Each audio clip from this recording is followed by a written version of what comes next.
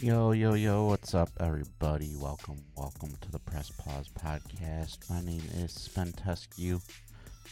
We are here with our episode 3 of season number 2. We have Rere the Beast joining us from Facebook Gaming. So she is going to be here and tell the story. We do not have Chalupa tonight. He just moved, so he's unpacking and taking care of some of that stuff. And Devious is sick, so keep him in your thoughts and your prayers, send positive vibes and everything that way to him. But guys, we are going to be talking. Devious, thank you for the host. We are going to be talking with Rere the Beast. We heard a little bit from Gifted, the last one. By the way, guys, we got merch. This is the podcast hat. And we have the podcast coffee cup. So, we've got some merch for the podcast now. It's fire. I didn't get the hoodie yet. I want the hoodie.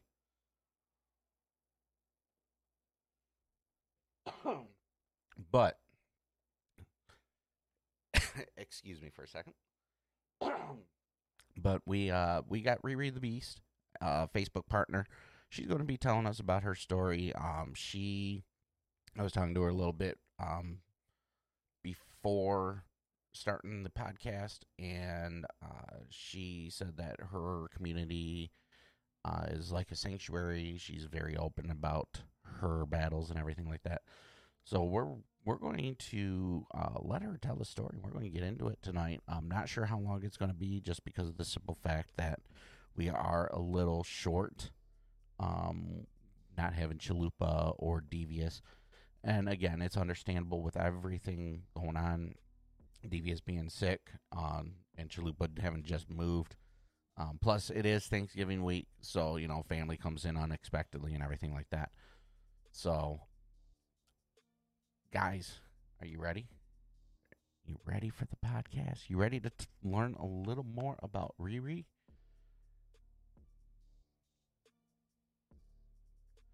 Also, I will be, being that it is just me, if Rere is talking, I will basically be typing to you guys, as always, just so that way you guys can concentrate on what she has to say, because that's what we're here for and everything. So, you guys ready to go? I think she's still doing her startup. I'm not sure if she's ready or not. Let's find out if she's ready to go.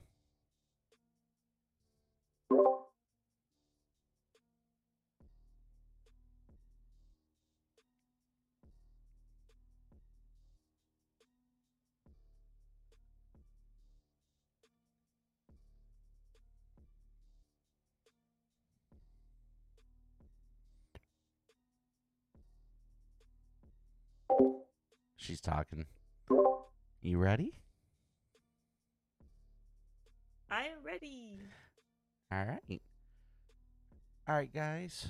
Welcome to the Press Pause Podcast. My name is Spentescu. Everyone knows me as Spent. We usually have Chalupa Batman 23 with us, but he just moved, so he is taking care of that. Plus, with Thanksgiving week and everything like that, family came into town on him. Also, we have, Devious is sick. That's why he's not here. So, but we're going to still do the podcast tonight. I'd like to thank Rere coming on and getting ready to share her story. And apparently I messed up my stream info for the stream on tonight over on the podcast. But you ready for this? Yes, I am ready. So it's just me and you. It's So, just I'm you and ready. me. It's just you and me. So, well, what this podcast usually is, to anyone that is not aware, is how it actually started was Chalupa had posted a tweet about normalizing or breaking the stigma of not speaking about mental health, because it's always, especially in guys, it seems, in the male, that they don't like to open up and speak about it. And I had started trying to do it previously by myself, and it didn't seem to be getting any traction. So we teamed up. Teamed up with that, and Devious joined us. And we are now in episode. This is the 29th episode total. So we're been going for about a year now. And we've had a lot of different guests on here. Facebook partners, Teddits, Lady Geek, Dad Bod was on here. We've had Mern is the Word. We've had 9812. We've had Lenny's Lair. So we've had a lot of different guests that have joined us and everything like that. So today we are excited to have you. I've heard from Gifted, talking to Gifted a little bit, that you are amazing and that you have a great story. But before we get going, we want to let everybody know we are not doctors. We are not therapists. No. Anything that we say is not to say this is what's going to help you. This is based on our personal battles that we've dealt with, trying to break the stigma, and maybe something that we say you can take and apply to your life that may help you. But that's not a doctor or a therapist recommendation, because we're not that.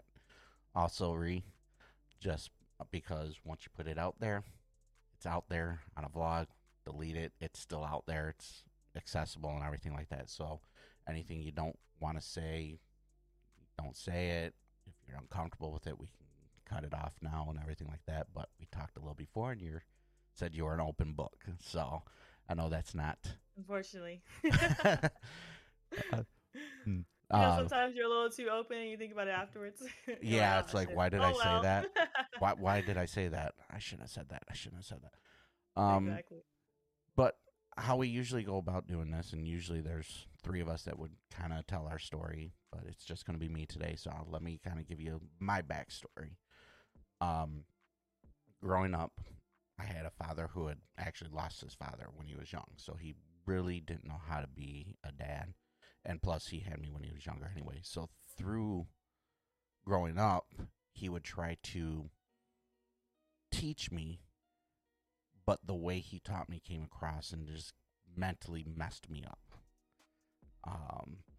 So through that, and then going through school and everything like that, dealing with people and just sometimes how toxic people can be, it just all built up and everything. So I have that need for trying to be friends, make friends and everything, and have those friends around me. And when it didn't happen, it kind of put me into a very bad mental state, depression. Then I started becoming from an extrovert to an introvert as I got older. I also attempted suicide when I was about 15 years old. But my biggest thing that I deal with is depression, and it all usually stems from feeling unwanted, not having friends, alone, not being good enough. That's generally what my depression and everything stems. The anxiety came on more as I became an introvert.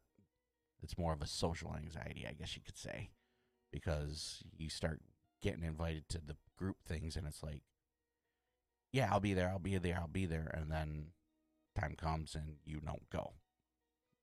So that is my story, and that's what I've kind of dealt with. And I, since starting the podcast and everything, because I'm open about it and I talk about it and everything, I feel that because of opening up about it, the depression hasn't been as bad for me. I still have my moments where I just kind of get that random feeling and everything like that of fighting it and everything, but it doesn't seem to be as bad. So I'm thankful for the podcast, for this podcast allowing me to be able to do that, because I feel because of that, I've been able to battle some of them problems that I deal with better. So that's a little bit about me. Now it's time to talk to our guest and let our guest start telling us about herself. So Well, definitely. so Oh, sorry. Go let's ahead. let's let's go ahead and just start off with some of the basics. An introduction of yourself. Do you work? Are you a full-time streamer? Your game of choice? As we all know, you are a Facebook partner, gaming partner. And how did you get into streaming?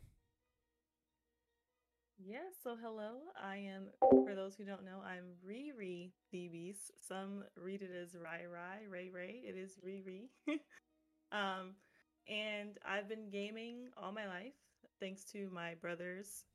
As far as streaming, it was a couple years ago. I actually, some people would probably be surprised. I didn't know what streaming was. And I was kind of just cruising around Facebook when I got back into gaming. I hadn't been gaming for about 5 years.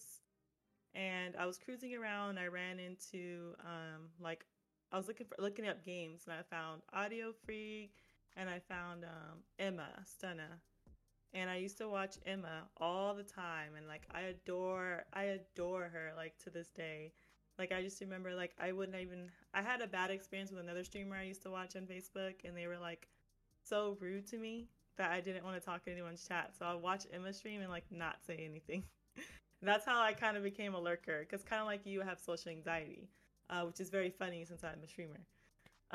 But I was just like, go in there and watch her, and she was always so lively and inviting and fun. Every once in a while, I would say something, and she knew my name. So I was like, oh my gosh. And I just remember like watching how she talked to people, and like the community she had was just so cool. And if you guys stop gaming for a little while and you go back on, your friend list is kind of dead. So it's like, people, I don't know if people make new gamer tags or what they do, but they disappear. So I was like, I don't even have any friends on anymore. So I thought, what? I had a job, I was a banker. And I was like, why don't I stream? And maybe I can just, I wasn't taking it serious. I was like, I just make some friends and I have people to play with. That'll be cool. And I didn't know where I wanted to stream at first, because one thing I did notice on Facebook is as I kind of went around, I didn't find anyone that looked like me. As a black woman partnered on here, not even partnered, streaming, like and I'm here in the early stages, and I'm like, is this place not welcoming for people of color? Of course, on most platforms, you'll find black men. Usually, if they have anyone that's of color, it is a black male. Usually, we're some of the most least represented groups of people as black women in a lot of spaces, especially streaming. Um, and I was like, I don't know if I really want to stream there, like, but I loved Emma and I liked what I saw, and I didn't know much about Twitch, so I was like, I mean, I guess I'll stream on Facebook and like see how it goes. And fast forward, I my games that I was playing, most people don't know this, Riri. I was playing the Division 2 and Battlefield 5. Battlefield 5 is terrible, dumpster fire. Kind of like the new one still has some potential 6 months down the line. Battlefield, that's how they do it. My copy doesn't work, y'all. I bought Ultimate Edition. EA, if you're watching, shame, shame, $100, shame. And I it just kind of took off. Surprisingly, with unpopular games, everyone was on Fortnite and Apex.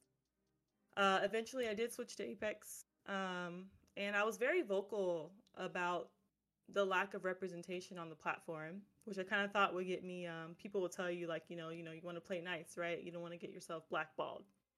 And I would tag Facebook, and I'd be like, oh, another round of partners, not one black woman. You guys are paying contracts to bring people, even if you don't have anyone here, you're not paying anyone to come over here like you're paying every other group of people. But black women, like, what is that? And I kept doing it, and I was like, I'm definitely gonna be in the whole like I'm an untouchable, but I hope it'll do something one day. And then to my surprise, I got reached out to get partnered eventually, and I didn't even believe it. I was asking my friend, "Do you think this is real? This person just wrote me from the Facebook profile." Because now you can apply, you guys, but before you had to be like kind of scouted in a way. And I was all looking like, it says he works for Facebook, but oh no, let me go on his Instagram. He's being tagged at headquarters, like he really works there. So I ended up being partnered. I became their first black woman to be partnered on the platform, even though the platform had been up for 2-3 years. That was last year. I also was in their first class of their Black Gaming Creator Program. And I guess I can announce it here. I haven't done it yet, but I will officially be in there the second year. Um, so, I'm seeing a lot of changes. It's really great. Happy to see that. Something else, though, since we go back into the mental health part, that's just my story with streaming that I now do full time. Yep. Is my I was struggling at some point. I also suffer from anxiety and depression, and there was just one day where I was just struggling really bad, and I tried to just get on and play, and I became a crybaby on the street. And I finally was just saying, like, like, oh, I'm, because when you first start, you want to be like perfect, you want to be happy, you want to be this and that. And I was just like, like, oh, this sucks. I'm going through this and that, and I've been through this, and it's so hard. And I had, surprisingly, like, the views stayed up, and everyone was talking to me and telling me about how much, they have that too, and I helped them. And a lot of people, couldn't even believe it. They're like, oh, you're so pretty. Oh, you already own a house. You have all these things. You have your family. You're married already. Like, I would have never guessed. And I'm like, well, yeah. Like, you don't have to have a shitty life to feel depressed. Right. Actually, you kind of drive yourself a little bit more crazy when you feel like you shouldn't be depressed. So, like, the whole another thing that you add to it, like, I should be fine. Look at, there's nothing to be upset about. Um, but the reason that I'm not sure if it's exactly why depression does kind of run in my family, I guess you could say. My mom is a manic depressive. For those who don't know, that is bipolar. So my mom is bipolar. We grew up poor, single mom of five. I'm the second oldest, now the oldest. For those who don't know, I lost my brother to suicide last December, my oldest brother. So I'm now the oldest. I'm coming up on that anniversary, which is pretty hard for me. And it it was kind of weird. I wouldn't say like my mom necessarily like picked on me or anything, but it was hard for all of us. But for some reason, I was the one that caught a lot of the brunt of the verbal and the physical abuse. My siblings have a different type of relationship with her than I did, and I'm barely coming to a point with them now that I'm 31 that they understand my distance and the things that transpired between us. Because now that I've moved down, I've kind of made a relationship with my mom again, been working on it to give her a relationship with my kids, but we're not 100%. Not sure if we ever will be. I don't have any animosity towards her.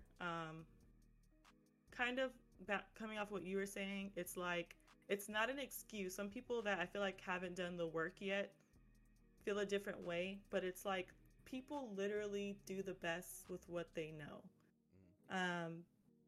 And you think it's really instinctual to be a good parent, but I would probably say people talk about how much of an amazing mom I seem like, and I'm like, I think that's because I kind of, in a way, learned what not to be. But because of my issues, I still feel like I am not perfect and I always have room for growth. And there are times where I do know that I do slip up and I wish like, oh, I shouldn't have done that. And I wonder, because how I turned out and all my issues, like, oh, like, you're wondering, did I just scar my child? And it's Right. a whole nother like parental paranoia in itself. Like, oh my gosh, like I disciplined my child. Oh, she's crying, like, but technically my daughter, if you guys don't know, she's like baby Ree, as they call her. She's like, oh my God, any little thing makes her cry. We're not doing that tonight. Her eyes are watering. And it's like, and it's not because she's faking. It's real. It's real, you guys. Like, she's really upset. She's like such a sweetheart, and every little thing makes her cry. Her teacher talked about me in a conference, like, she needs to calm down Tint a lot. And I'm like, I'm sorry. I don't know what to tell you. Home life is great. She's just sensitive. Some kids, it's just their temperament. Yep. There's nothing you can do. They're born that way. But yeah, I just went through a lot of, verbal and physical abuse from my mother.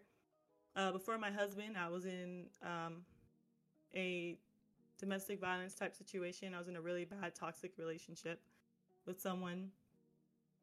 Didn't have a lot of good relationships anyways, but that one was the first one that was like physical and like controlling and things like that. And I kind of also saw that growing up. My mom, my stepdad, was abusive to my mom, and they were on and off for years until they finally got divorced. So I've kind of seen a lot, been through a lot, um, and done a lot of work to get where I am mentally, but it's still not, I guess, where I want to be. That's why I'm always saying I'm actively on my healing journey. And I am open about it because it's like I feel like something similar to what you're saying, a quote is like, you can't heal what you don't reveal. You don't have to reveal it to everybody. Let's say like a therapist or yourself, right? Because you bury things. And it's almost therapeutic to kind of share your experiences, especially when you felt so isolated. Know you're not alone, and even feel a little bit good that you're helping others by sharing what you went through. Like, to get those letters that I'm changing someone's life, or that I made them feel less alone, or I made them feel a part of something, or I've had someone in my community say that I saved them from taking their life even before I even revealed how I lost my brother that way. Because a lot of people didn't know I lost my brother to suicide till way later when I was ready to talk about it. Um, so that's something that I'm always advocating for, on top of pushing for Black women in content creation and in the streaming industry. I'm very big on normalizing mental health and reducing the stigmas that surround it. I feel like it is something that's thrown around a lot, but I for sure take it very seriously. And that's why I call my community the sanctuary, where people can come and are welcome and be who they are, or come for help if needed. And that's what my community is called. Nice, nice. Uh, there's a couple things that you mentioned that I wanted to kind of touch on. One of the things is, Mm-hmm. you'd mentioned the parent and feeling like you didn't do good or anything like that, at points, and did I do this wrong or whatever. And, but at the same time, you're like, I feel like I've learned a lot just from what I've been through, which one of the reasons the podcast is around is maybe we can help someone through our troubles and trials. But I was going to mention, you know, life, unfortunately, is the only thing usually that gives you the test and then the lesson. Mm-hmm. You're going to go through it and you got to try and ace the test, but you never really had a lesson to prepare for it. At all. So, with that being said, yeah, we're going to sometimes do things that afterwards we're like, why did I do that? But through that, we can also teach people. We Mm-hmm. learn and then we can teach people. And then I really loved your quote. You can't heal if you don't reveal. Mm-hmm. Um, and I mean, the first step in just is admitting the first step to healing a problem is admitting you have a problem. And that's, it's the same thing that you're saying here. If, here, this is what I'm dealing with. So now I can fix it because I've actively said, this is what I'm dealing with. So I know now that I'm ready to start fixing it. Exactly. And you got to get say it's like a toolbox that everyone gets. Some people are lucky enough that they can equip their toolbox themselves and work through things. And I know that that's what's ideal. And some people who don't fully understand mental health, that is what they believe is the best thing that you can do. You should be able to do it on your own. Think it away, or don't think about it so it'll go away. There's those of us like myself who need lots of resources. Like, I need talk therapy. I need medication. And for some women who don't know this, and it might be different for other women, I have to stay off hormonal birth control because hormones are in your brain. They fuck up stuff in your brain. And when you're already imbalanced, for someone like me, it's not good. It's not good. Okay. I've had friends, partners who's described changes in personality when their women get off hormonal birth control, because you just makes you a little loco. Um, it can. Sorry, not everyone. I won't speak for everyone. Right. And so I use talk therapy. I typically am on medication. Some people stray away from that, but a low dose of medication does help me. And I rely heavily on working out, staying active. Haven't been able to get back on that just yet because the temperament of my son, he's very demanding. But I will get back into lifting soon. That's a very good outlet for me that I discovered late in my life. Um, and Also podcasts. Podcasts have been a lot of help for me in terms of reflection and just having, information about things I have been through, or maybe things I haven't, even if I haven't been through. They kind of touch on things that are detrimental to, essential, sorry, to you healing from certain things. So there's a lot of great podcasts out there for those who don't know, and maybe you don't have access. And again, it's not a replacement, and this is not a replacement, but that can help you, look at some things. Some of the podcasts even have communities, which is great. Communities on Facebook or other places that you can be a part of and talk to people that are similar to yourself and reflect on different situations from these podcasts. And that's something that has helped me a lot, especially during COVID when, everyone's mental health went out the window and there was just not enough providers to help everybody. So that was something that personally helped me a lot, and still helps me to this day, is listening to a podcast here or there. Speaking of podcasts, we do put this on Spotify as well, so I will be tagging you when it does come out. Oh, Um, okay. yep. So, uh, yeah, there's a lot there. There's a lot there. Um, but yeah, we are definitely not here to, podcasts are a help to maybe reveal something that you don't know. That's really what it comes down to is okay, maybe something that Riri is dealing with is what someone else is dealing with, and all of a sudden they're like, oh my gosh, I can kind of relate, even though it's maybe different circumstances that caused it, but they can relate to the mental health aspect of it. And there's just like for me, when a couple people mentioned the social anxiety, and I didn't realize that that's really what it was that I was dealing with until they mentioned it on here. And I'm like, oh my gosh, I can relate to it. I mean, I hit that point in a different way, but I can relate to it. And now that it's revealed to myself and I'm talking about it, I can try to heal it and work on it, which I have been trying to work on. So I've been trying to actually get out and hang with people that I used to hang out with quite a bit and everything like that. And slowly. But And not talk yourself out of it at the last hour before you leave. yeah, yeah.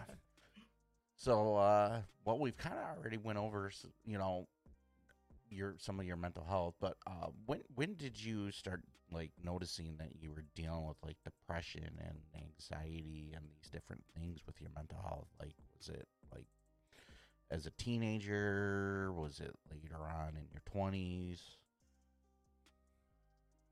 For me, I probably started noticing that, I'd say around 14, 15. I realized, I was doing self harm. Whenever I would feel really, really overwhelmed or something happened in my house, I was cutting. Sorry if that's I should get a warning for that. I'm so sorry.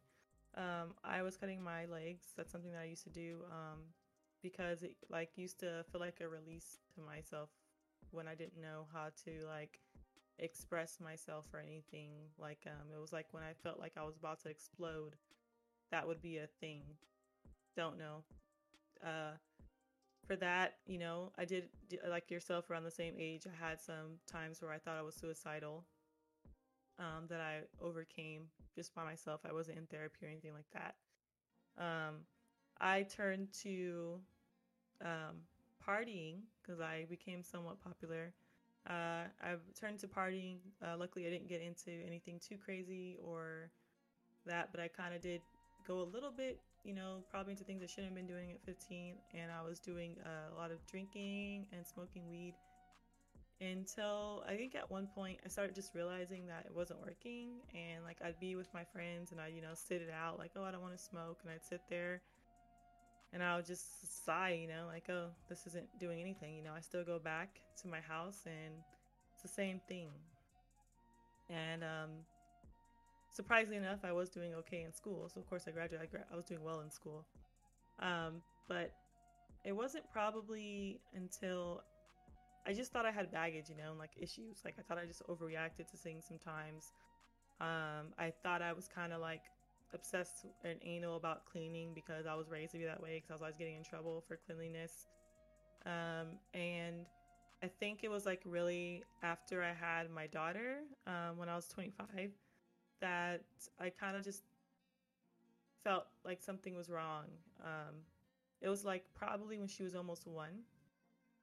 And I went to talk to my doctor, and they were like, well, it's definitely not postpartum.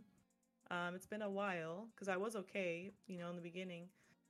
And I went for my intake, and in my intake, they're just like, oh, so, think you have depression, anxiety, suffering from some PTSD. I hear a little bit of social anxiety. And based on some questions that I've asked you, it actually seems like you've been dealing with this for quite some time.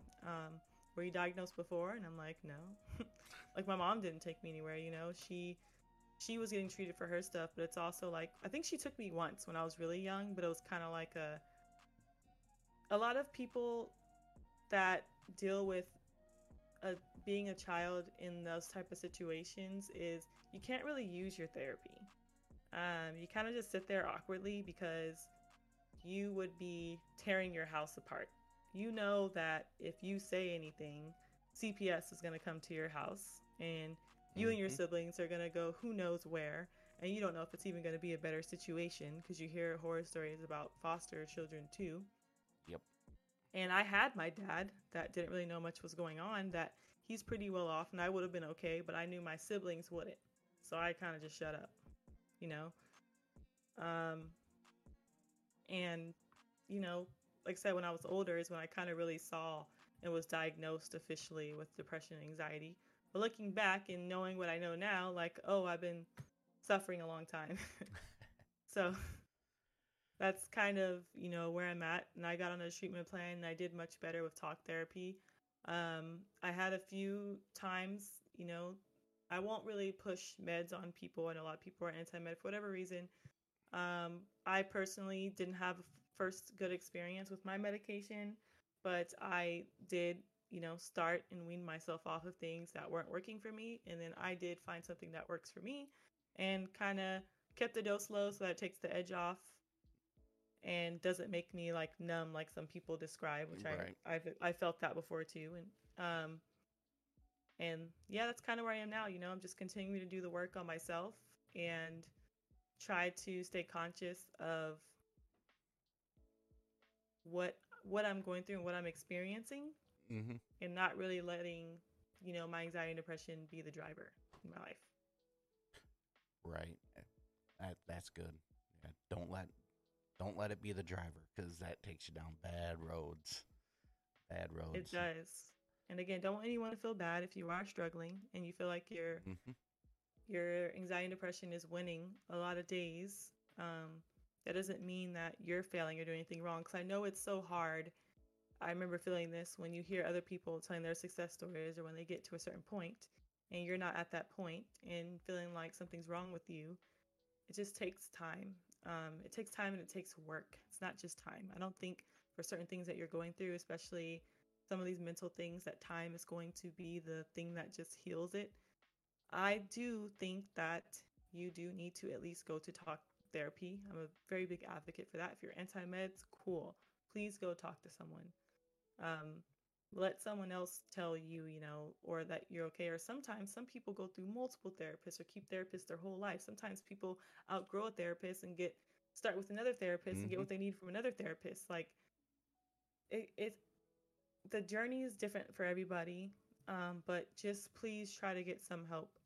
Following Instagram accounts and stuff that post information and tips, I don't feel like is a sufficient way of getting help. If you think it works for you, that's great. But I strongly advise that if you are struggling, please check in with someone. Yep. For me and lots of other people, it's been a big, like, life changing experience. And you'd be surprised, Don't let your anxiety talk you out of it and overthink about how awkward it's going to be.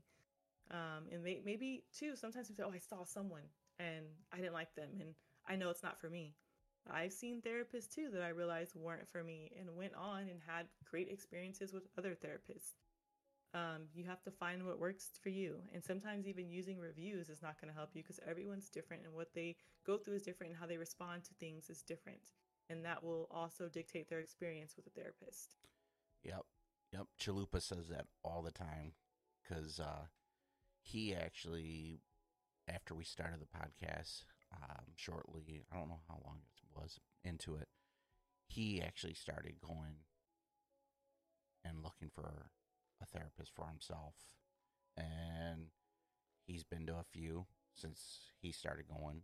And he's just trying to find that one that works with for him, the one that he meshes with well.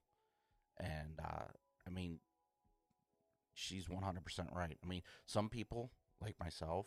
I mean, if I get to a point and I feel like I have to go to a therapist, I will go to a therapist. I'll just let you guys know I have a great insurance and everything like that.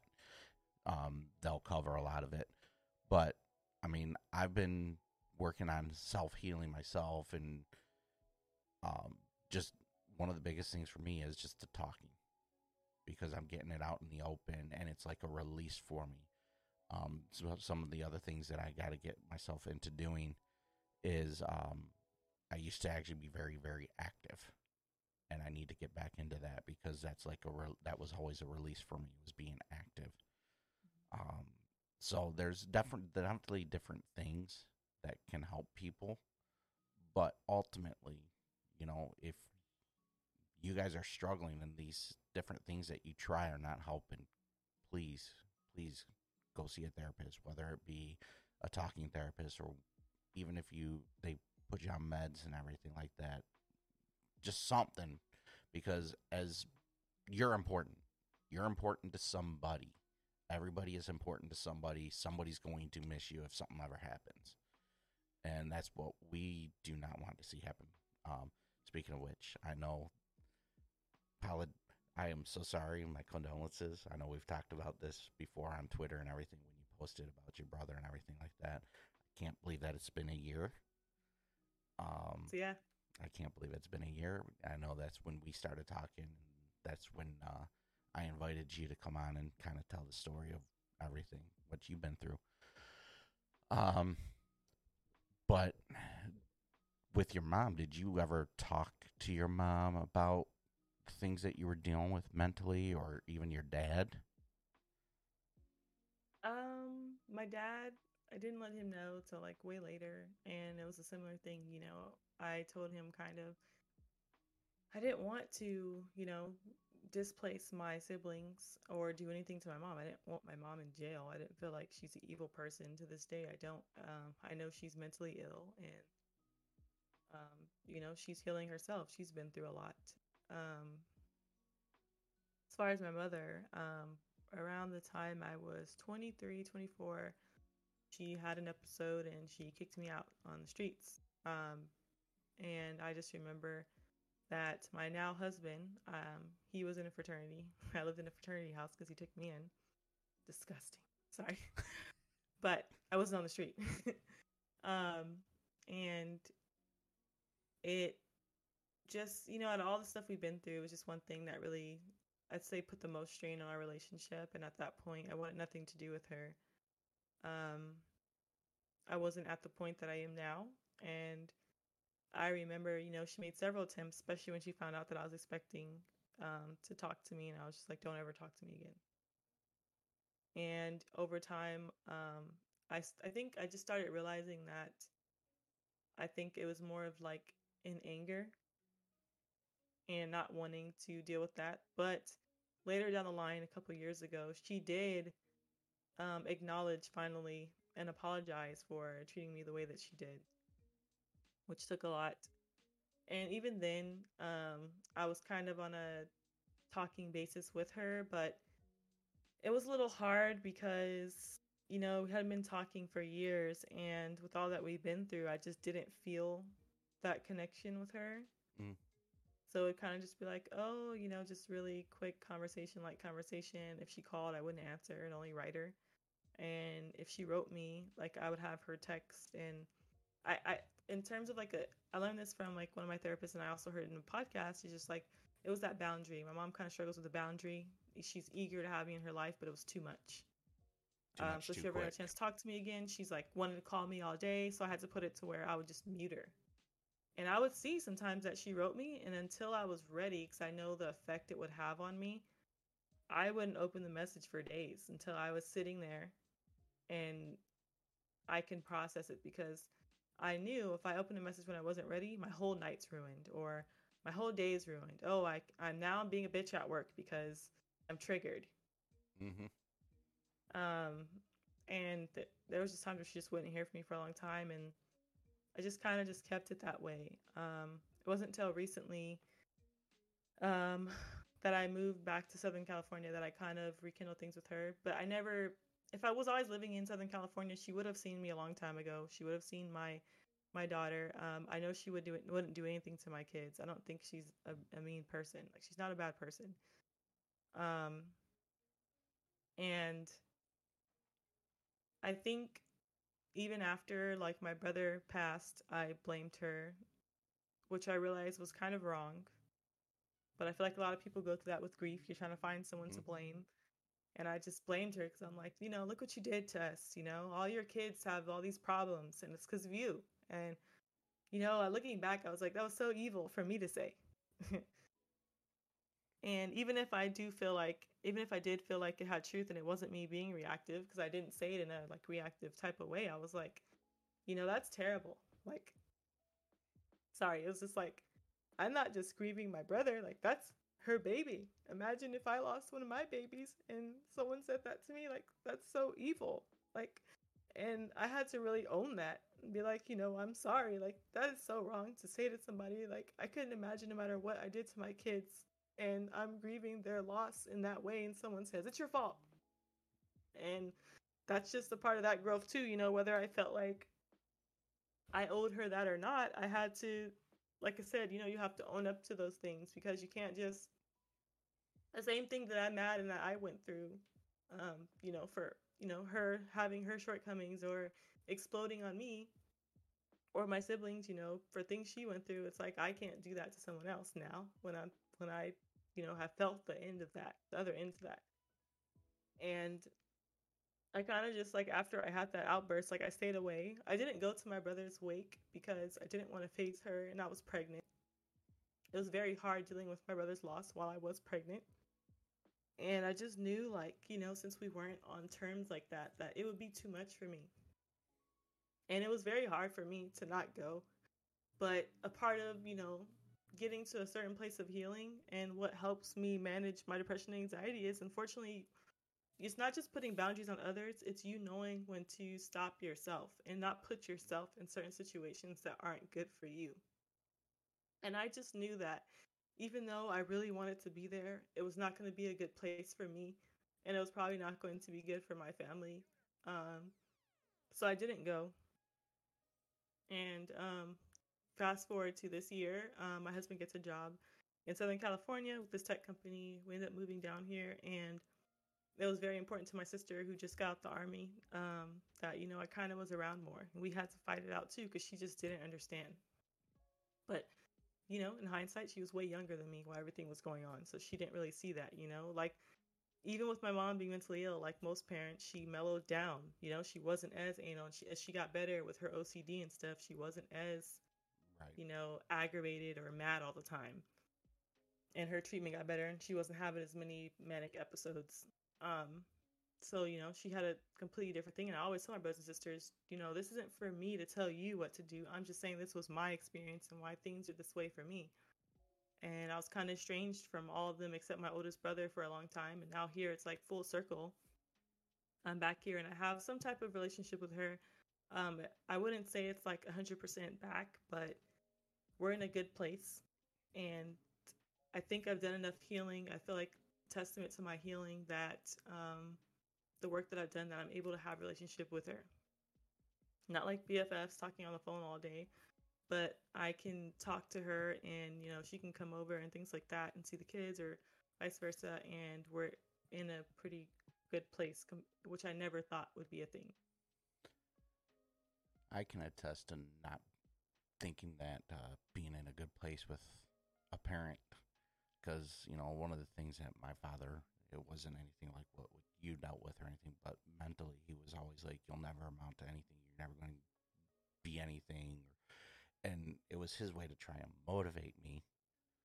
And looking back at it, I can see it and everything. But probably about 4 years ago, he actually came up to me and instigated the conversation with me, because I've always been cordial with him and everything like that, Mm-hmm. through everything, because he's still my father, so I still love him and everything. But he actually came up to me and he's like, I just want to let you know I'm really proud of who you've become. I'm really proud of what you're doing. So that, I think, helped move along some of the healing with me, with him. I mean, we're still not obviously going to be, because all that is going to affect you. Everything Mm-hmm. you went through, it's going to affect you. So I don't think there's ever going to be a point where it's going to be 100% healed. But No.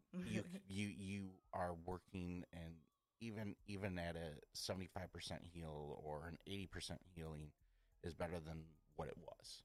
You know, Exactly. so and especially with I see with my parents and everything like that, because they've got grandkids and everything, that they want to be around them. So I can just imagine, your mom wanting to see her grandkids too. So in that aspect, it's a good thing for the grandkids, and for your kids and for your mom to see them. And yeah, you got to pick and choose your battles too. And that That's that it as that well. that is that I know when you said that, I'm like, that's a good point, because certain things will trigger what you're dealing with. And if you're not ready to deal with that, then maybe don't go. Don't do it. Don't go. Don't, whatever it may be. So I thought that was a really good point that you brought up. It's just pick and choose your battles, so that way you kind of keep yourself from falling into those places. Hmm. And I'm not saying isolate yourself, but like even now with the holidays come up, right? How many times, especially in this era that we see where people are so open on social media, do you see people go on TikTok or here and there and talk about how they didn't want to go, but they went to Thanksgiving or Christmas and it was a Mm-hmm. shit show and they had to see their uncle who raped them or other things like that. And it's just like, why even, put Why yourself in why that put yourself in that situation? position? Like, just, but people make you, and I want to talk about this too because I felt it a lot when I was estranged from my mom. It's like people almost make you feel like you have to. It's like I would Mm-hmm. say things that I had happen to me. I don't have a relationship with my mom. They're like, oh, well, that's your mom. So what? And it's like these are people who've never been through anything that you've been through. And it's like, oh, so what? Doesn't matter. At the end of the day, that's your mom. And I'm like, and I'm her daughter. At the end of the day, the way she treated me, I was her daughter. Like it goes both ways. Right. And I feel like And sometimes people just feel pressured, like people are making them um, talk to their family, or they feel like they're obligated because, oh, like at the yep. end of the day, all I have is family. And family can be just as toxic as some people that you meet on the street. I have some family members, like, well, particularly one, like my mom's sister, I do not talk to her at all. I actually do think she's a bad person. But other than that, like, I, I've been pretty okay with most of my family, excuse me. But yeah, and it's like you said, and it's like I even said, it's not that I never didn't love my father. I've always loved your father. You said you love your mother. You just didn't like how she treated you, or the things that she dealt with that caused her to treat you the way she did. So it's not that we never loved them, because we still love them. Now, if they actually are legitimately a bad person, that's a whole different story. But there are times and sometimes circumstances that just they don't know how to handle. It's just like the lesson is after the test. I mean, legitimately, they went through that, and they didn't know how to handle it because they haven't been through a lot of it before. So, and now they're on top of it. They're dealing with their mental health or whatever it is that they may be dealing with. So you're dealing with a child, and you it's just a lot of variables, just a Hmm. lot of variables that That's can what play you a learn when part. you become an adult, right? Yep, You yep. see it different. Like how they tell you you will, but you're like, bullshit. But you see, like, the things you go through, right? And you're pretty okay. It's like sometimes I did have to do that. Like, oh, imagine my mom. She's like single mom of five. She's working two jobs sometimes. She's been through such shit, so she's not all mentally there. And Mm-hmm. should I ideally in a perfect world say, oh, she should have more patience, she should have more compassion? She should, but holy shit, like that's a lot of stuff on your plate. You have five kids to feed, and sometimes you can't, and you have roofs to keep over their head, food on their plates, clothes on their backs, and then of course, like with all that stress already, of course, if any of us even does a regular child misbehaving, you're not equipped for that. It's just Mm-hmm. like you're already at your wits end most of the time, Yep. Yep. Well, and dealing with her own mental health issues. yeah. I mean, like my dad, he was going to school full time and working full time, or I think for the most part full time. But it's a lot of stress. It is a lot of stress on him, and then on top of it, having a I think it was when he started going to school, couple, two kids, three kids maybe, and it's just like you said, a lot of build up and a lot of things that they got to try and deal with at the same time. Hmm. So, um, so how has streaming kind of helped you with your mental health? Has it bettered it? Has it made it worse? In most cases, it has made it so much better. With streaming, I feel like I found, dealing with similar things and being told not so nice things growing up.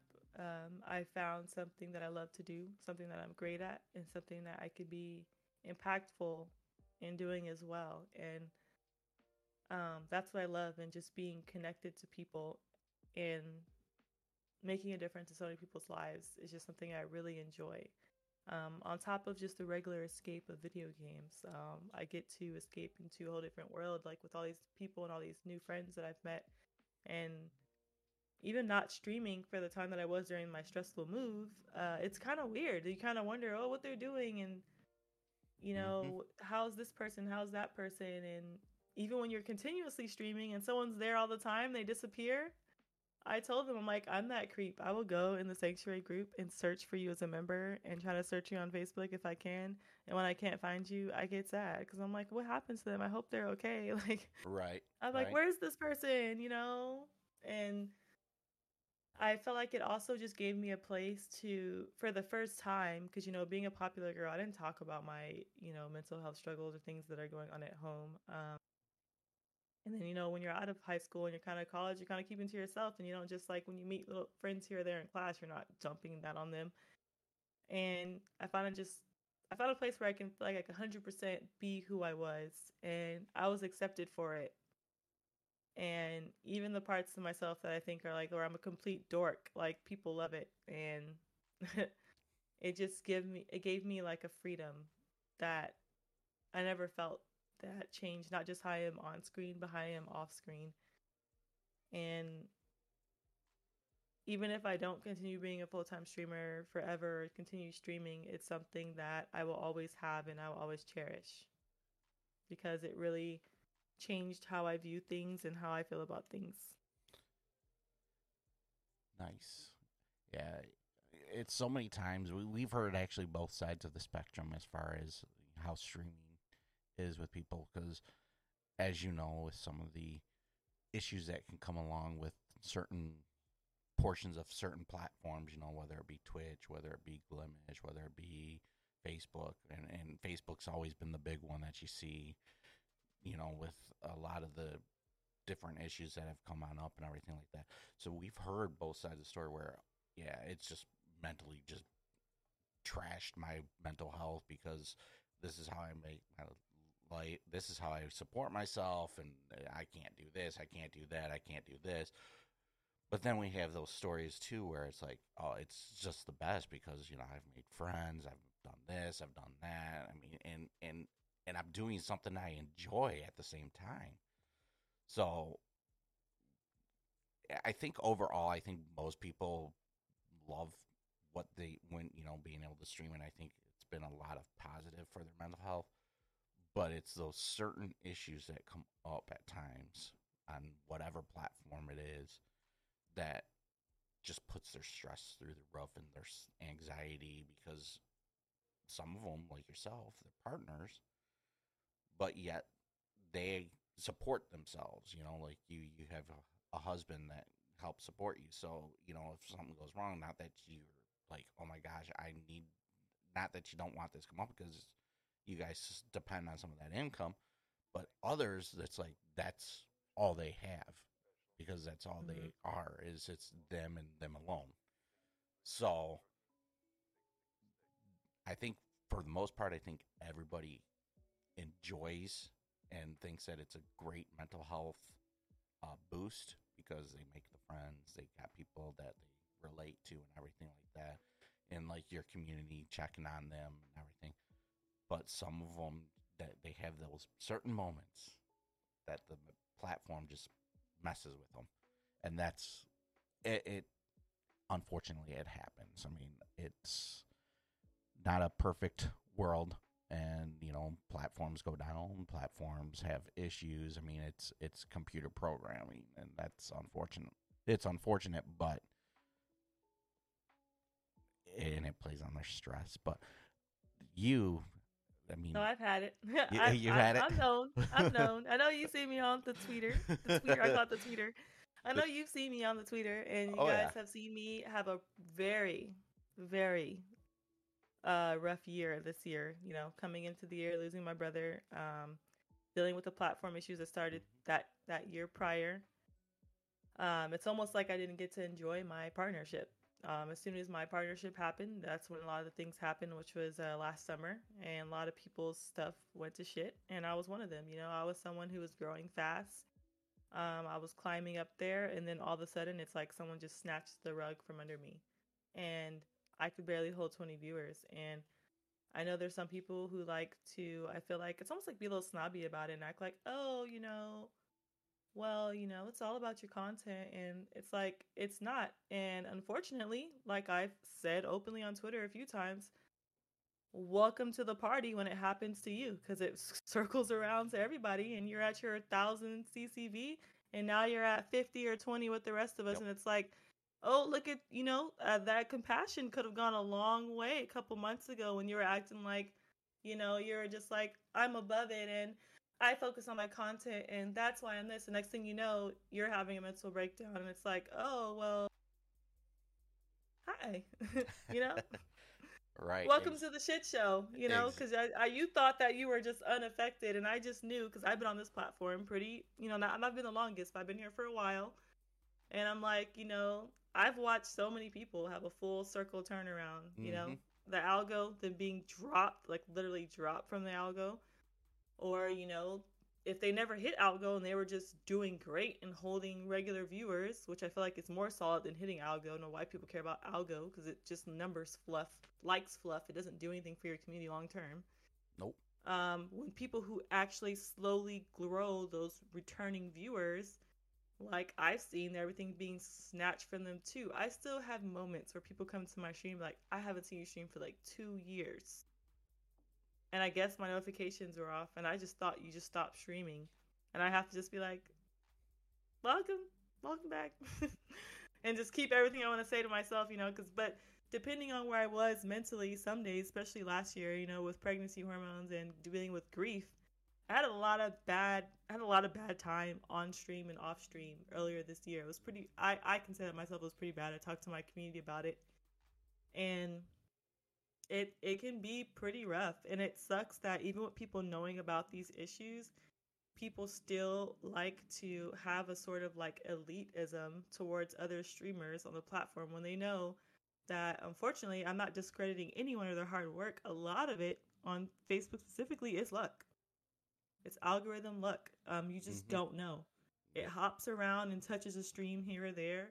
And yeah, there are things that you can do to help it, but some people, there's nothing you change. Your content doesn't get worse, and it just your time is up, I guess, for whatever reason, and it's an uphill climb, but it's almost like you're kind of slipping and not going anywhere the whole time. And it's very hard to not let that affect you.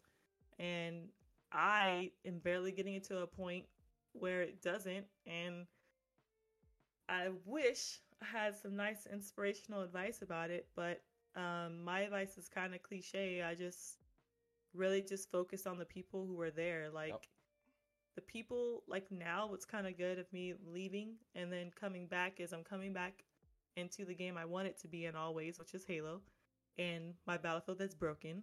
Um, and I see who's really with me. I do understand though. I don't want to bash any viewers that aren't interested in the game and just don't want to watch it. That's kind of Right. understandable. But there's people who I have stuck with me through the years through like many games, and I'm so appreciative of them. And I always say there's no Re without you, because I feel like I wouldn't be the place that I am if it wasn't for a lot of the people in my community. And I focus on those people who want to hang out with me, who want to be here regardless of what I'm playing, and want to talk to me and ask me, how I'm doing and tell me how they're doing. And those people matter the most to me. I don't care about the fluff numbers and the people that just come in there and say hi, how are you doing every day. Right. Those people are fine, but like just I feel like when I see Algo that I don't really see anything that's like long lasting there.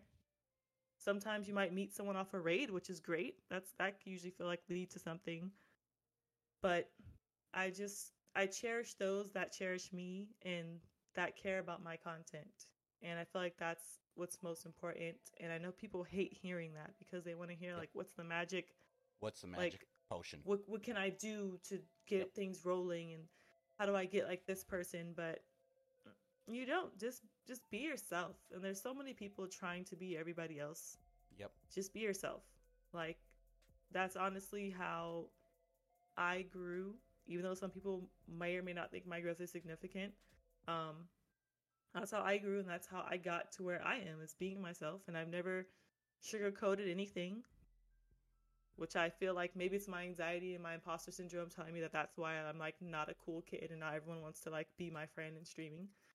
But I've just always been true to who I am, and whether that sits well with a lot of people or not, it sits well with me because I know that I'm being genuine, and the people that are around me for me because I'm not pretending to be anybody else. And I'm glad that I don't have to wake up every day and fake it to make it. Right. Right. So, I'm going to be right back. I need to go use the restroom. Too much coffee today. okay. So I will be right back. This is where Chalupa and Devious would be good to have because we could continue the conversation. But go ahead and talk to the communities. I will be right back, guys. Give me a second. I apologize. No problem. Does anyone have anything that they wanted to ask me or talk about while he goes on a potty break? I'm here for the good, the bad, the ugly, the schmexy. You want all the smoke? That's good to know. You found me randomly been down ever since, and I love it. I don't care. I love it. Maybe I should embarrass myself on someone else's stream. I already embarrassed myself. I'm not gonna. Yeah, let's not sing off key on someone else's stream. We'll do it only on mine. I just want to know, by the way, for any of my mods, do you guys see, like, when I sing off key, does my CCV go down? I've always wondered, but I couldn't check because I'm usually playing the game. Like, I know you guys are laughing, but I always wonder if there's someone who doesn't know me. Do they come on my stream and go, damn, she cannot sing, and just close it out? And will forever be a number 2 fan. Sam has been around forever.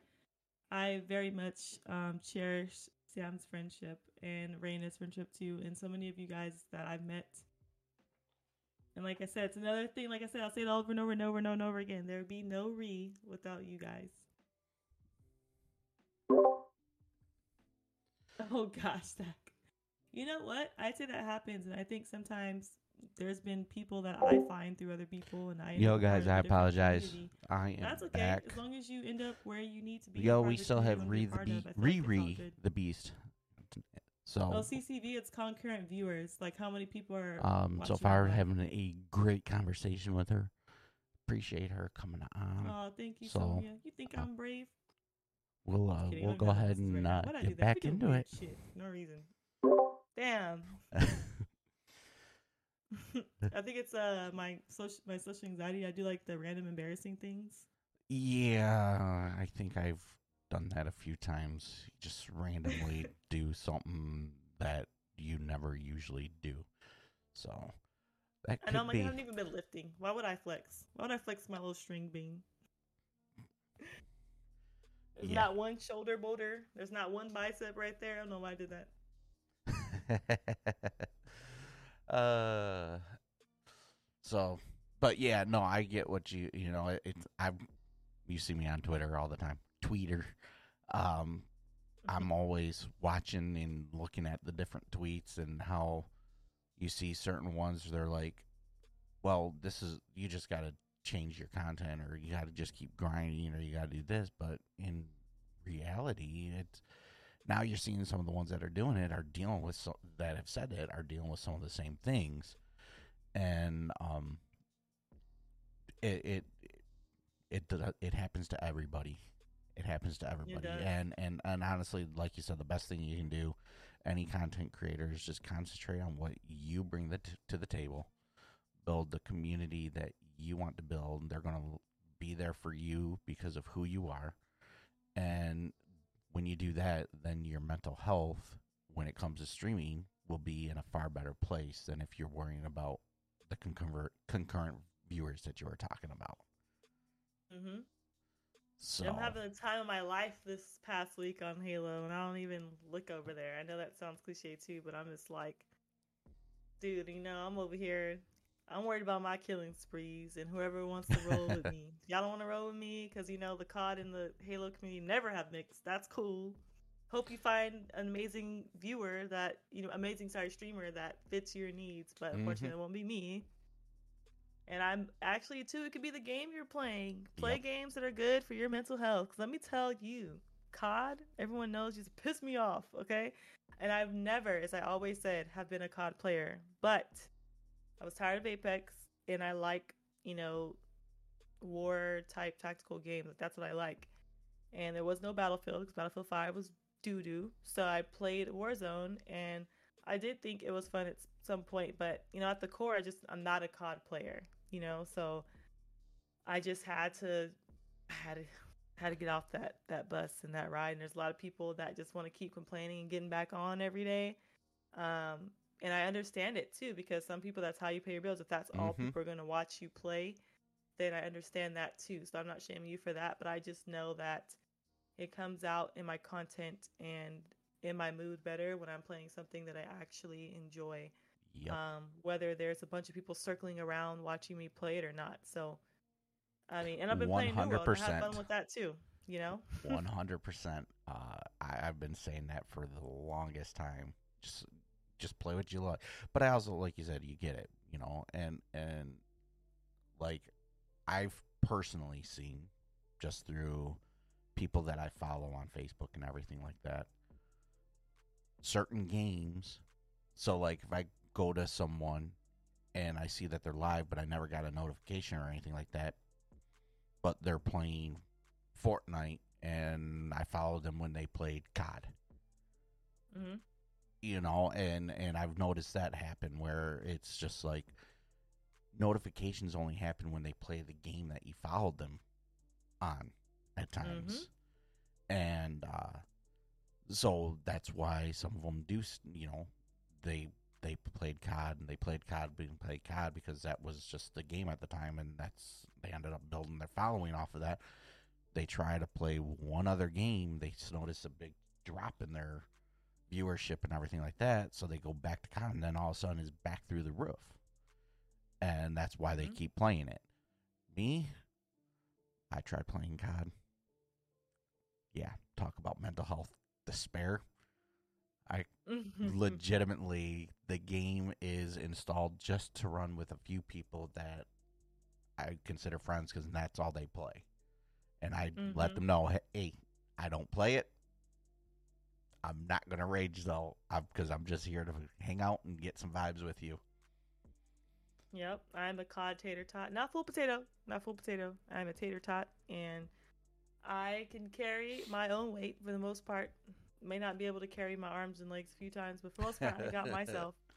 And I just got bad. You know how I knew I didn't like the game? I wasn't getting better at it. I started off getting better at it, and the more I didn't like playing it, the worse I played. Doesn't matter what my mindset was. I just couldn't. I I feel just that. I was playing ranked Halo the other night, y'all, and I was getting clapped and I was laughing because I like Halo. I was like, oh my gosh, he teabagged me, you fucker. It's like having fun. It's just like That's when you know the I game is know for it's gonna you. take a hit, and sometimes my CCB did go up, and I was like, oh, that was cool. But when it didn't, it's like I'm having fun, and you'd be surprised how much of a difference that makes in your content. But I do Hmm. know it's not easy for people to walk away from your viewers. But I will say that, like, you know, you can't play COD forever. The next new thing will come, and sometimes when you build your community around what's the next hot thing, sometimes when the next hot thing comes and you try to hop on that, people don't even follow you to it, Yep. and you have nothing because you built a community around a game and not yourself, Yep. and that can put you into a very hard spot. And I've seen a lot of people deal with that. Some of them don't openly say it; they'll talk about it privately, but that can happen too. You keep trying to ride the waves. There's going to be some waves, just like we'll use an analogy of surfing, that even if you get on it, you're not going to hit it. And you'll still end up with nothing because you were the COD girl or the COD guy. And you're still trying to play COD and COD's not hot anymore. And you're going to what's hot and they want the next hot streamer. And that'll be very unfortunate. Hmm. So that's why I tell people, do what makes you happy and play what you like. And I think I'm just such of a blunt person. I don't usually have people coming into my stream or have learned not to tell me to play something. They'd be like, "Oh, Ree, why aren't you playing Apex?" I'm like, "Why don't you play Apex?" I don't give a fuck. I'm obviously not playing Apex, so. Right. Exactly. Oh, well, I'm not gonna come back. Okay, bye. I don't want to play anymore. Cool, you weren't a real follower anyways. Bye. Yep. Yep. That's why it's kind of nice seeing some of the larger streamers like Pool Shark and Darkness and Stone Mountain. They're starting to get into more of that variety. They're not playing the same game all the time. Mm-hmm. Um, and maybe that will help change the emphasis on, okay, this is what you built your community on. This is what we're going to push out for you. And maybe because this is happening, maybe now it'll actually start accepting those that want to play variety, because not everyone wants to play a game, especially a game that makes you rage and just trashes your mental health all the time. Imagine they don't realize how often we play. Okay, Mm-hmm. because you play the game on stream for 40 plus, some people even more hours a week. And then sometimes you want to just play with your friends, so you're playing it off stream. And you're playing more than they ever could, understanding that you have other obligations and stuff if you're not a full time streamer. You're playing this game maybe 8 hours a week. I'm playing this game so many much fucking more times than you a week that I am over it way before you could be. Yep. Like, and there's some people too who are just the straight bangers that it never gets old for them, and that's great. But for me, like, when I tell people, like, once I'm off of something, like, I'm off of it. It's the next game. I don't want to be playing the same thing for like 3 years. That'll drive me insane.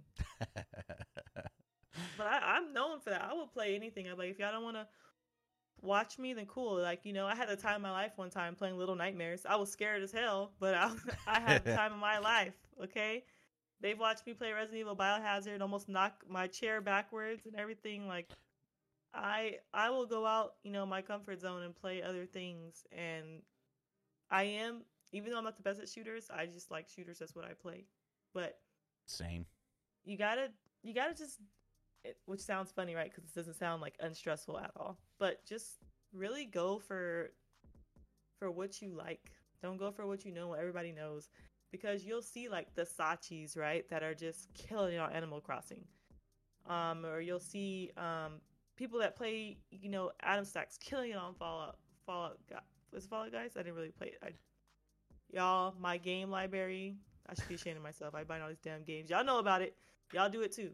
Um, Knockout, whatever it's called. He's big on that, and a lot of people, find their niche somewhere. When Yep. I was playing and growing rapidly off Battlefield 5 and Division 2, nobody was playing it. I didn't go, oh, I need to play Fortnite. I got on and I played what I wanted to play. And it worked for me at the time. But I just think, too, I think sometimes people need to remember as well with the type of community that you're trying to build. Of course, there's a range of people that play all types of games, but sometimes you might be building the community that you don't even want because certain communities have certain types of people generally. Like, we know for a fact that generally, sorry, COD has a very toxic player base. Very. And then you guys are wondering why you have so many trolls. Because it's COD. Have you been in a COD lobby ever in your life? Like, I know we don't hear them as much on Warzone, but like, go play a game multiplayer and say hi guys and see what happens. And that's the people you're trying to attract to your stream. Yep. Yep. Oh, that's 100%. I mean, just even watching some of the clips that get put out there with, oh, hey, Activision, what are you gonna do about this? You know, and then on top of it, you had all the hackers because it's such an easily hackable game. Don't And, remind me. I'm so happy I'm past it. and it's just like it's just toxic. I mean, in every way possible, it's toxic. Someone in the chat said COD fanboys always insulting my mama. Since you were a kid, the COD players been coming for your mama, okay? I've been called every B word in the book and every other whore, slut, anything, like always on COD, okay? I'm not gonna lie though, those Halo 3 lobbies was pretty toxic back in the day too. I actually, honestly, never really played a Halo. That's a shame. Never It's played very a Halo. different. It's kind of like I wouldn't say it's acquired taste. It's one of those things where if you like it or you don't. Yeah, and well, that's just with any game too, though. I mean, you're either gonna like it or you're not. But I love the fact that you're saying don't play games if they just drag your mental health down. I mean, it's so funny because you'll see it. I love playing COD. I love playing COD. I love playing COD. Oh my God, COD is such a trash game. Not even 2 hours late into playing the game on Twitter posts, and it will make up your mind. You know, it's this is you know what you're getting into. Do you expect anything less? I mean, come on, the stim glitch. How long has that stim glitch been in there now? Almost every update since it came out. How many times have they added a new gun that's so broken? It's like that shit gets so old, man. I honestly feel like too, like, y'all know my sentiment. COD's so disrespectful. They are so disrespectful. I'm gonna just say, like, I think we've all said it, but I just like they don't care about their fan base like at all. Like I know we're talking, and this is what I was talking about the other day. One thing I really don't like is the criticism and rejection of so many games that people will go, oh, this is what's wrong with Battlefield. I'm never gonna play Battlefield. It's broken on launch. Blah blah blah. I'm like, COD has been fucking broken for years. Like, shut the hell up. And y'all still be booting that shit up every day. And y'all play through it when the guns are broken, when the stem glitches are there. But oh, if another game isn't perfect on launch, oh, it's trash. It's so trash, untouchable trash. And I'm like, oh, it's untouchable trash. Well, what is it about COD that makes it exempt from all of these same emotions? Because you guys will still get on there every day, but you will bash any other game that doesn't come out perfect. Like the same people that are bashing, like, even, I'm not saying it wasn't terrible, but like Cyberpunk, Battlefield, all these other bad launches, it's like, oh, well, you're sitting here booting up COD every single day for 2 years.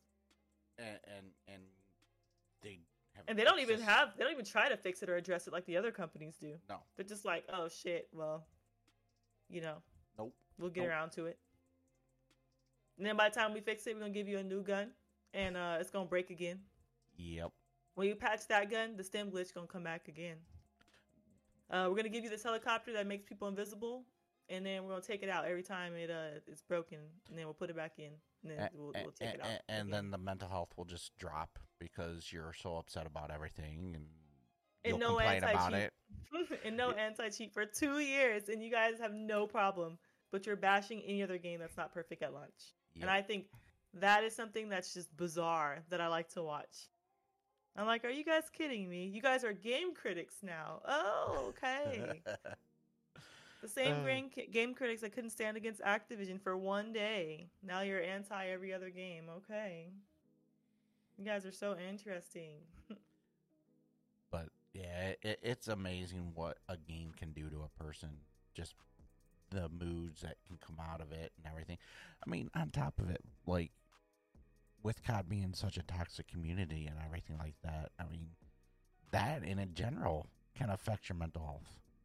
You Mm-hmm. know, because all you drop someone and all of a sudden you hear their death comms come through and everything like that, and it's just so toxic and so negative. And they don't even know you, but constantly hearing that throughout playing the game and everything like that. I mean, what does I know for me it's like, oh my gosh. I could Yeah. sense the when I started playing to where I ended with playing it. Mm-hmm. The worst death com I've ever gotten on Warzone was I'm gonna kill your mom and rape you in your sleep. And I was like, what in the fuck? Just because I sniped you? Right. And And that's that's where someone's mind is to just say that, oh, I don't mean it, but still, like, where is your mind to say something like that instinctively when someone kills you? Like, what is wrong with you? right. And That is then super bizarre to me. and not only death comps I like get a that, you suck, you're trash, like that's just regular banter, but like, jeez. right. And well, and then on top of it, you add all the racial slurs that come across there Yep, I get those too. all the time, and I mean Mm-hmm. every, and I'm like, why do you guys play this? I mean, when I'm playing, because I'm usually in Discord, I had to actually just mute everything because I didn't want to hear any of it. Mm-hmm. I muted it all because it's just so toxic and everything like that. I don't need that in my life. With everything that I already deal with mentally, I didn't need to add that to it. It's crazy. Like I said, it's sad that it's. Imagine a game where people can literally make unlimited content on toxic death comms. And Sheesh. and that's what it is. That's How what it many? is. Like I've had so many videos just go crazy on TikTok because I'm showing all the things that people say to me, and it's like, should that even be a thing? It is, but it shouldn't be. I just I don't get it. I don't get it. I don't Um either. so what about like some of your friends? You know, do any of your friends, close friends, know what you deal with? Have you talked to them about it? Are they like supportive or anything like that? My best friend knows. A lot of my other friends kind of know. I would say surface level, kind of. It's weird because right, some people on the internet know, but no, I just never. I wasn't at that point in my life like when I met them to really talk to them about it. I guess, brushed up on it a little bit when my brother passed and a lot of people were checking up on me. But no, I don't really go to my friends. I kind of have a weird thing with friends. I moved around, excuse me, literally every year that I was a kid. So I didn't really like make lifelong friends or really attach to people on top of the other things that I was going through that made me a little more socially withdrawn. So not really. And then I'm with, my husband who he doesn't have any mental health struggles. So I deal with that in the sense of that's kind of hard sometimes when you have someone who's not, and he's a pretty positive person and likes to focus on positivity. And crazy enough, he proposed to and married someone who's depressed. They do say But opposites attract. yeah, but he's great. He helps me a lot in different ways. Can't help me with everything, of course. A lot of these battles are your own face, and people can help you a little bit. But over the years, he's come to be a little bit more understanding because he doesn't, he doesn't share the same struggles. So he didn't, not really something that he kind of understood. And he was kind of the same way at first, like, oh, just focus on the positivity. And he didn't really understand. And it used to cause a lot of like tension between us because it's like, it's not that. Like, I'm not a negative person. And Right. it took us a while to get to like a good place of like understanding and a lot of work for him to kind of really understand and be there for me the way in a way that he could. Right. And one of the things that someone mentioned, actually Lady Geek mentioned, was, when I mean we all know that she went through that anxiety. She posted it on Twitter and everything about her battle and everything that she had.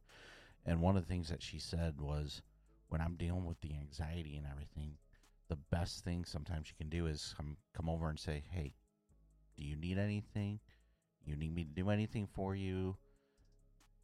And if they say no, be like, "Okay, I get it. I'll let you be. But if you need me, I'll be right here." And, Mm-hmm. and that's with anything. I mean, through my depression battles, all I wanted someone to say, do was just check on me.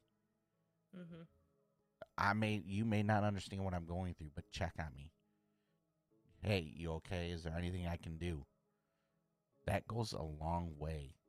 And sometimes, because people don't know how to handle it at times, I think they get Mm-hmm. scared and they don't know what to do. So instead of trying to come over and check on you, they just kind of let you be and then just kind of distant themselves until you're in a better spot.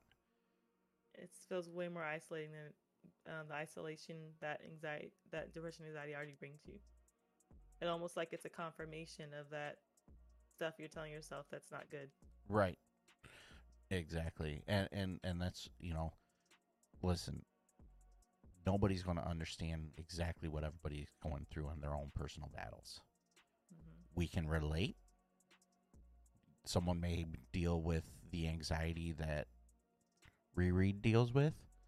Some people may deal with the depression that I've dealt with, but it is not going to really be the exact same. You can just relate to it. And we can take these experiences and learn from each other and help each other out. Exactly. Because and just a lot of it too is just you get to a point of knowing yourself to a pretty good extent, which I know takes a while, just knowing yourself normal, but even getting to know yourself in terms of your triggers and things like that Mm-hmm. is completely different. Like for instance, I'm explaining to my husband, moving in, like when you move, you get rid of stuff, you have to buy stuff, and then sometimes when you move, things you had, which you put things places, some things are out of place because the house layout's different, and you have to do these different things.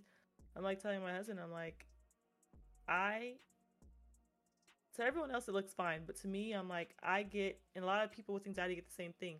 I feel out of order and I feel frazzled when things don't have a place and things aren't organized. And it makes my mental health tank. Like, I don't do well with, oh, just put it here for now. We'll just put all this stuff in this closet. That will fucking drive me nuts. Like, every time I have to go in there, I'm pissed off. I'm upset. Like, and other people can look at you, and be like, dude, you gotta go just get it out the box. It's a big deal. And it's like, cause it's easier if it has a spot. I could just go to that spot and I could get it, and I don't have to dig through a bunch of shit. And I'm like flipping out, and he's just looking like, it'll be alright.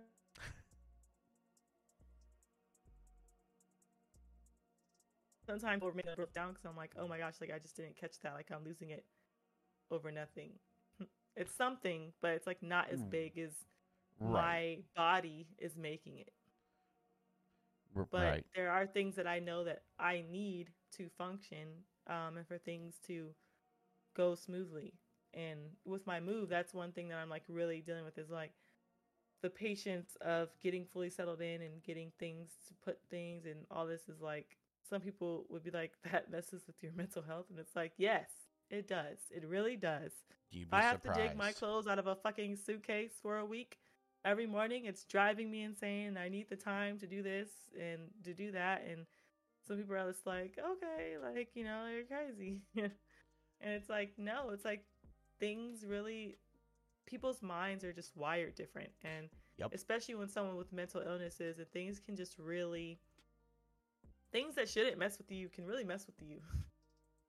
And hopefully you have people around you that understand that and don't look at you like, you've completely lost it. I But mean, sometimes you can get yourself in those situations for people who don't know, where you just look like, dude, what the hell is wrong with this person? And you know it. And it sounds crazy. As much as you can be aware of yourself and things that you do and you overthink things, you can still have explosions and then the meltdown and beating yourself up for the explosion. And then the freak out of, oh my gosh, everybody thinks this about me, and now everybody's seen it and no one's gonna want to talk to me, and oh, I'm just gonna avoid everybody that was there because they did say something to me about it. And it's like you just overthink everything until you're just like exhausted. And one day, this is this is funny, but I told my husband, I said, you know what, I want to let you know how my mind works. And he said, what? And I said, I'm letting you know. So I looked at something and I had a thought. I'm like, oh, I wish, Alice wouldn't leave that there. And then I'm like I'm literally just going on and on and on. And I just look over at him and his eyes are just like, and I'm like, my mind does that all day. Like my mind exhausts itself all day just going. And this makes me think of this, which makes me think of this, which makes me think of this, which makes me think of this, and this, and this, and this. And I go to the grocery store and forget something, and I'm pissed off because I think of this, and I didn't think of this, and now I can't do this, which is going to affect this. And I'll just do that all day. And it's just like, when some people hear that, it's like, you can read, this is what anxiety does. People with anxiety hmm deal with this. But like actually hearing someone going through like their anxiety thought process, I felt like that was a really cool thing kind of that I thought of doing. But it kind of had them like, whoa. Like yeah, I just looked and was like, oh, whatever, that's chill. yeah, And I'm like, I'm far from that. yeah, no, and I mean, everybody, everybody's wired differently. Like you said, everybody, different triggers for different things. Like you just now going through your look at one thing and this is what comes to mind. This is what comes to mind. This is what comes to mind. I mean, it's a really crazy how that can happen, and a lot of us don't understand. Like my my anxiety, my social anxiety is different than your anxiety. Mine is not triggered more that way. Mine is more along the line of, oh my gosh, I'm going to be in a group. I'm going to end up sitting in the corner the whole time, not really talking to anybody, not enjoying myself. Why go? Hmm. And then that's when I talk myself out of it and I sit at home and play video games. You gotta be careful with that because we love our video games. And video games can be therapeutic, but you should also not let them be your like escaping real life experiences that actually be like beneficial for you. Yep. It's so easy to put on the headset all night, get your snacks, and Yep. stay there all Snacks, the coffee, time. everything. Well, we're getting here. We're actually at about the hour and 35-minute mark. So what I'd like to do is maybe kind of start winding it down a little bit. You actually mentioned outside of streaming that some of your release is working out. Is there anything else that kind of helps you, when you're dealing with some of your mental health problems that you've got going on, that come up and everything? Is there anything else that kind of helps you to get like a release or to keep it from coming on? um, I'm very artistic. I used to draw and paint. I haven't had that much time for that since having kids. It's kind of hard to do that without kids touching things. And you have to put a lot of time into streaming, so I haven't done that. But I do like to read, and I am like, for some reason, cleaning gives me some weird type of sense of order in my life, and I like clean. And all those people are like, "What the hell? Who likes to clean?" I like to clean. Like cleaning my kitchen or organizing things like really makes me feel like, I can have these things that I accomplished, whether, I'm lying to myself or not, that I did, and that things look nice. And when I see that things look nice, I feel a certain sense of like peace. Does that make sense? Mm-hmm. Um, in comparison to walking next to something that's messy. So I like to keep things orderly and straight, and cleaning and listening to music help, or like I've mentioned before, listening to podcasts. Even sometimes they're not all about mental health. Sometimes it's like listening to, I don't know, something like a show like Breakfast Club or something, where they're just talking and there's like different topics. It's like just something to occupy your mind, that you're not just letting it wander to places that usually aren't that good when you're just doing that. So some people tell me to try meditation, but I'm not there yet. My mind's, I can't make it I'm not chill. either. So I can't do meditation. But when I do the gym, I feel like that's as close as meditation as I can get in terms of like focusing on working out and lifting. That's as close as I can get to that. So, Nice. Yeah, I can't do the meditation either. I'm just too antsy. I couldn't sit there for a long period of time without twiddling my thumbs or just something.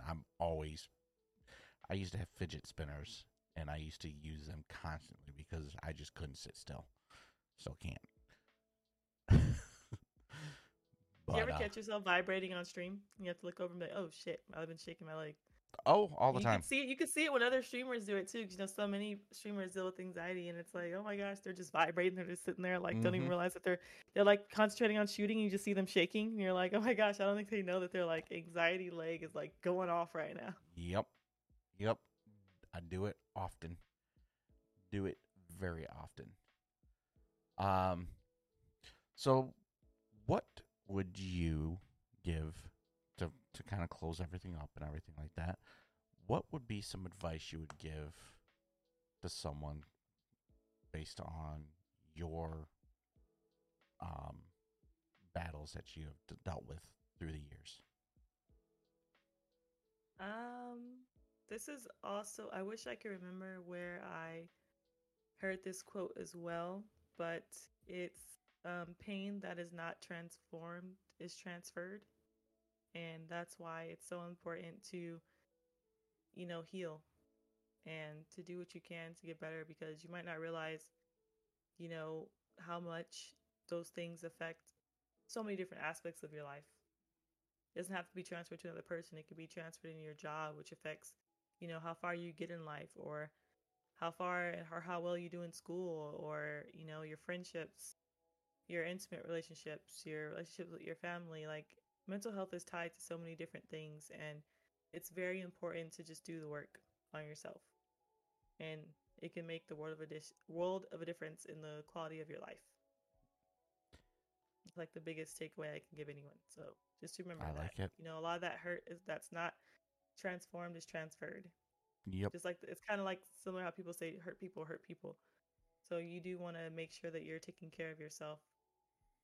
I mean, it's very well known that the people that you attract is probably the attitude that you have. You know, birds of Mm-hmm. a feather flock together.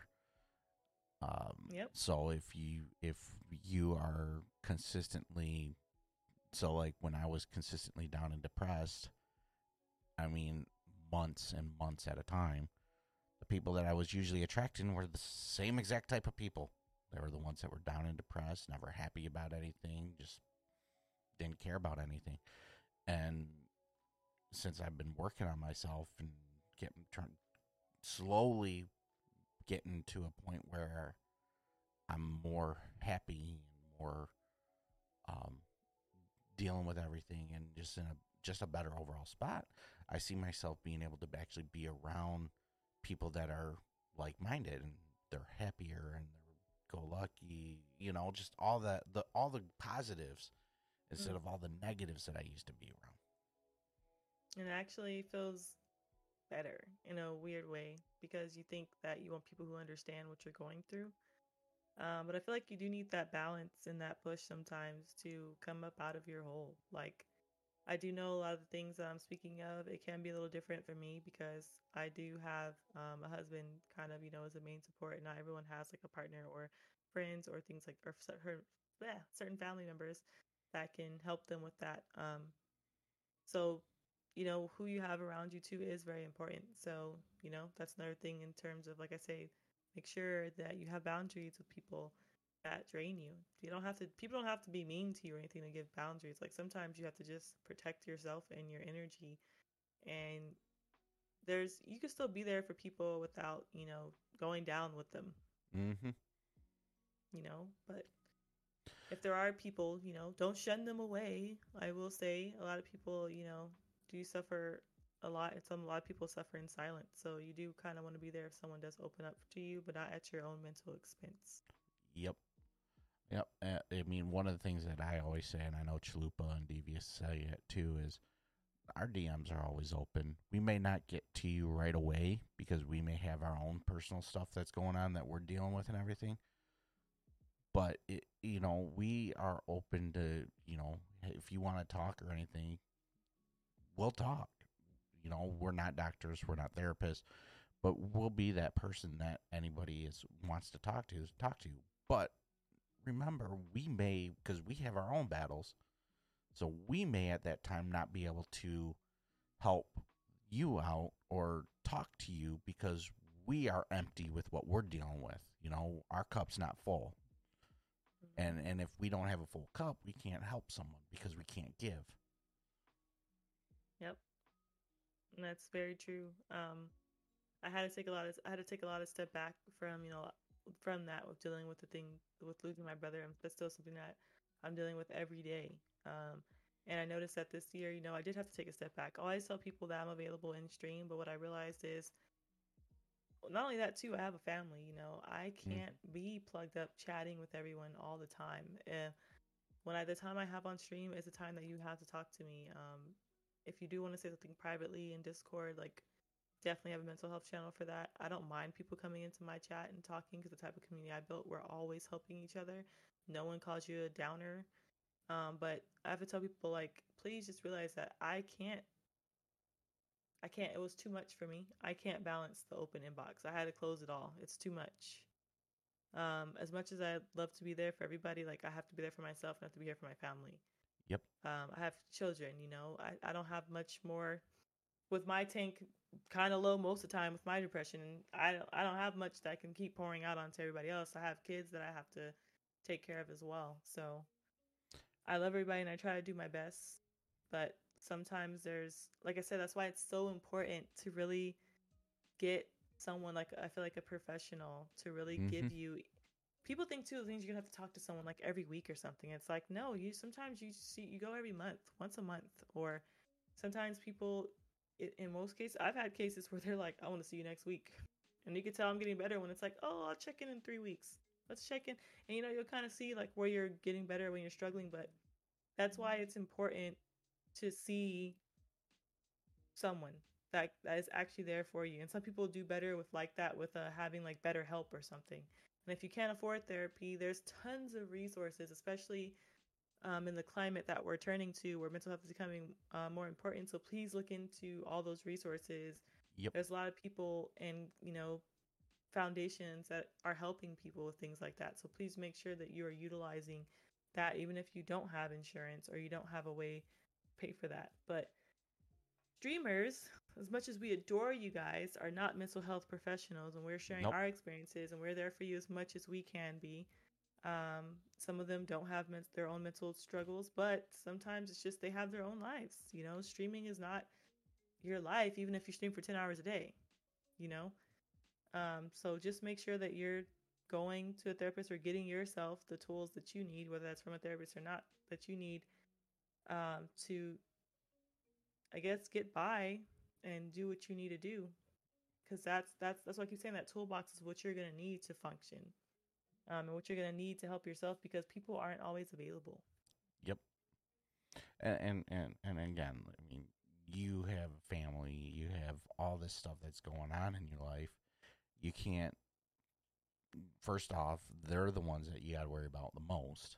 You know, not that you don't worry about your community or anything like that because you do, but they take precedence because they're your family. I mean, you gotta be there for them.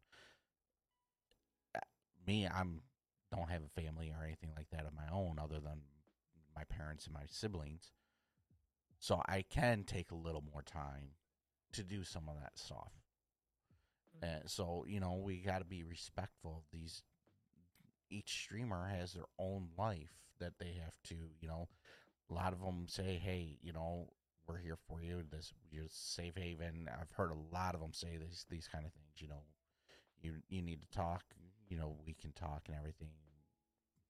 But each one has a different um, life that is going on. Some have families like yourself. Some deal with their own mental health and have to take breaks at times. Others, they're able to just keep doing what they're doing. Everybody is wired differently. Mm-hmm.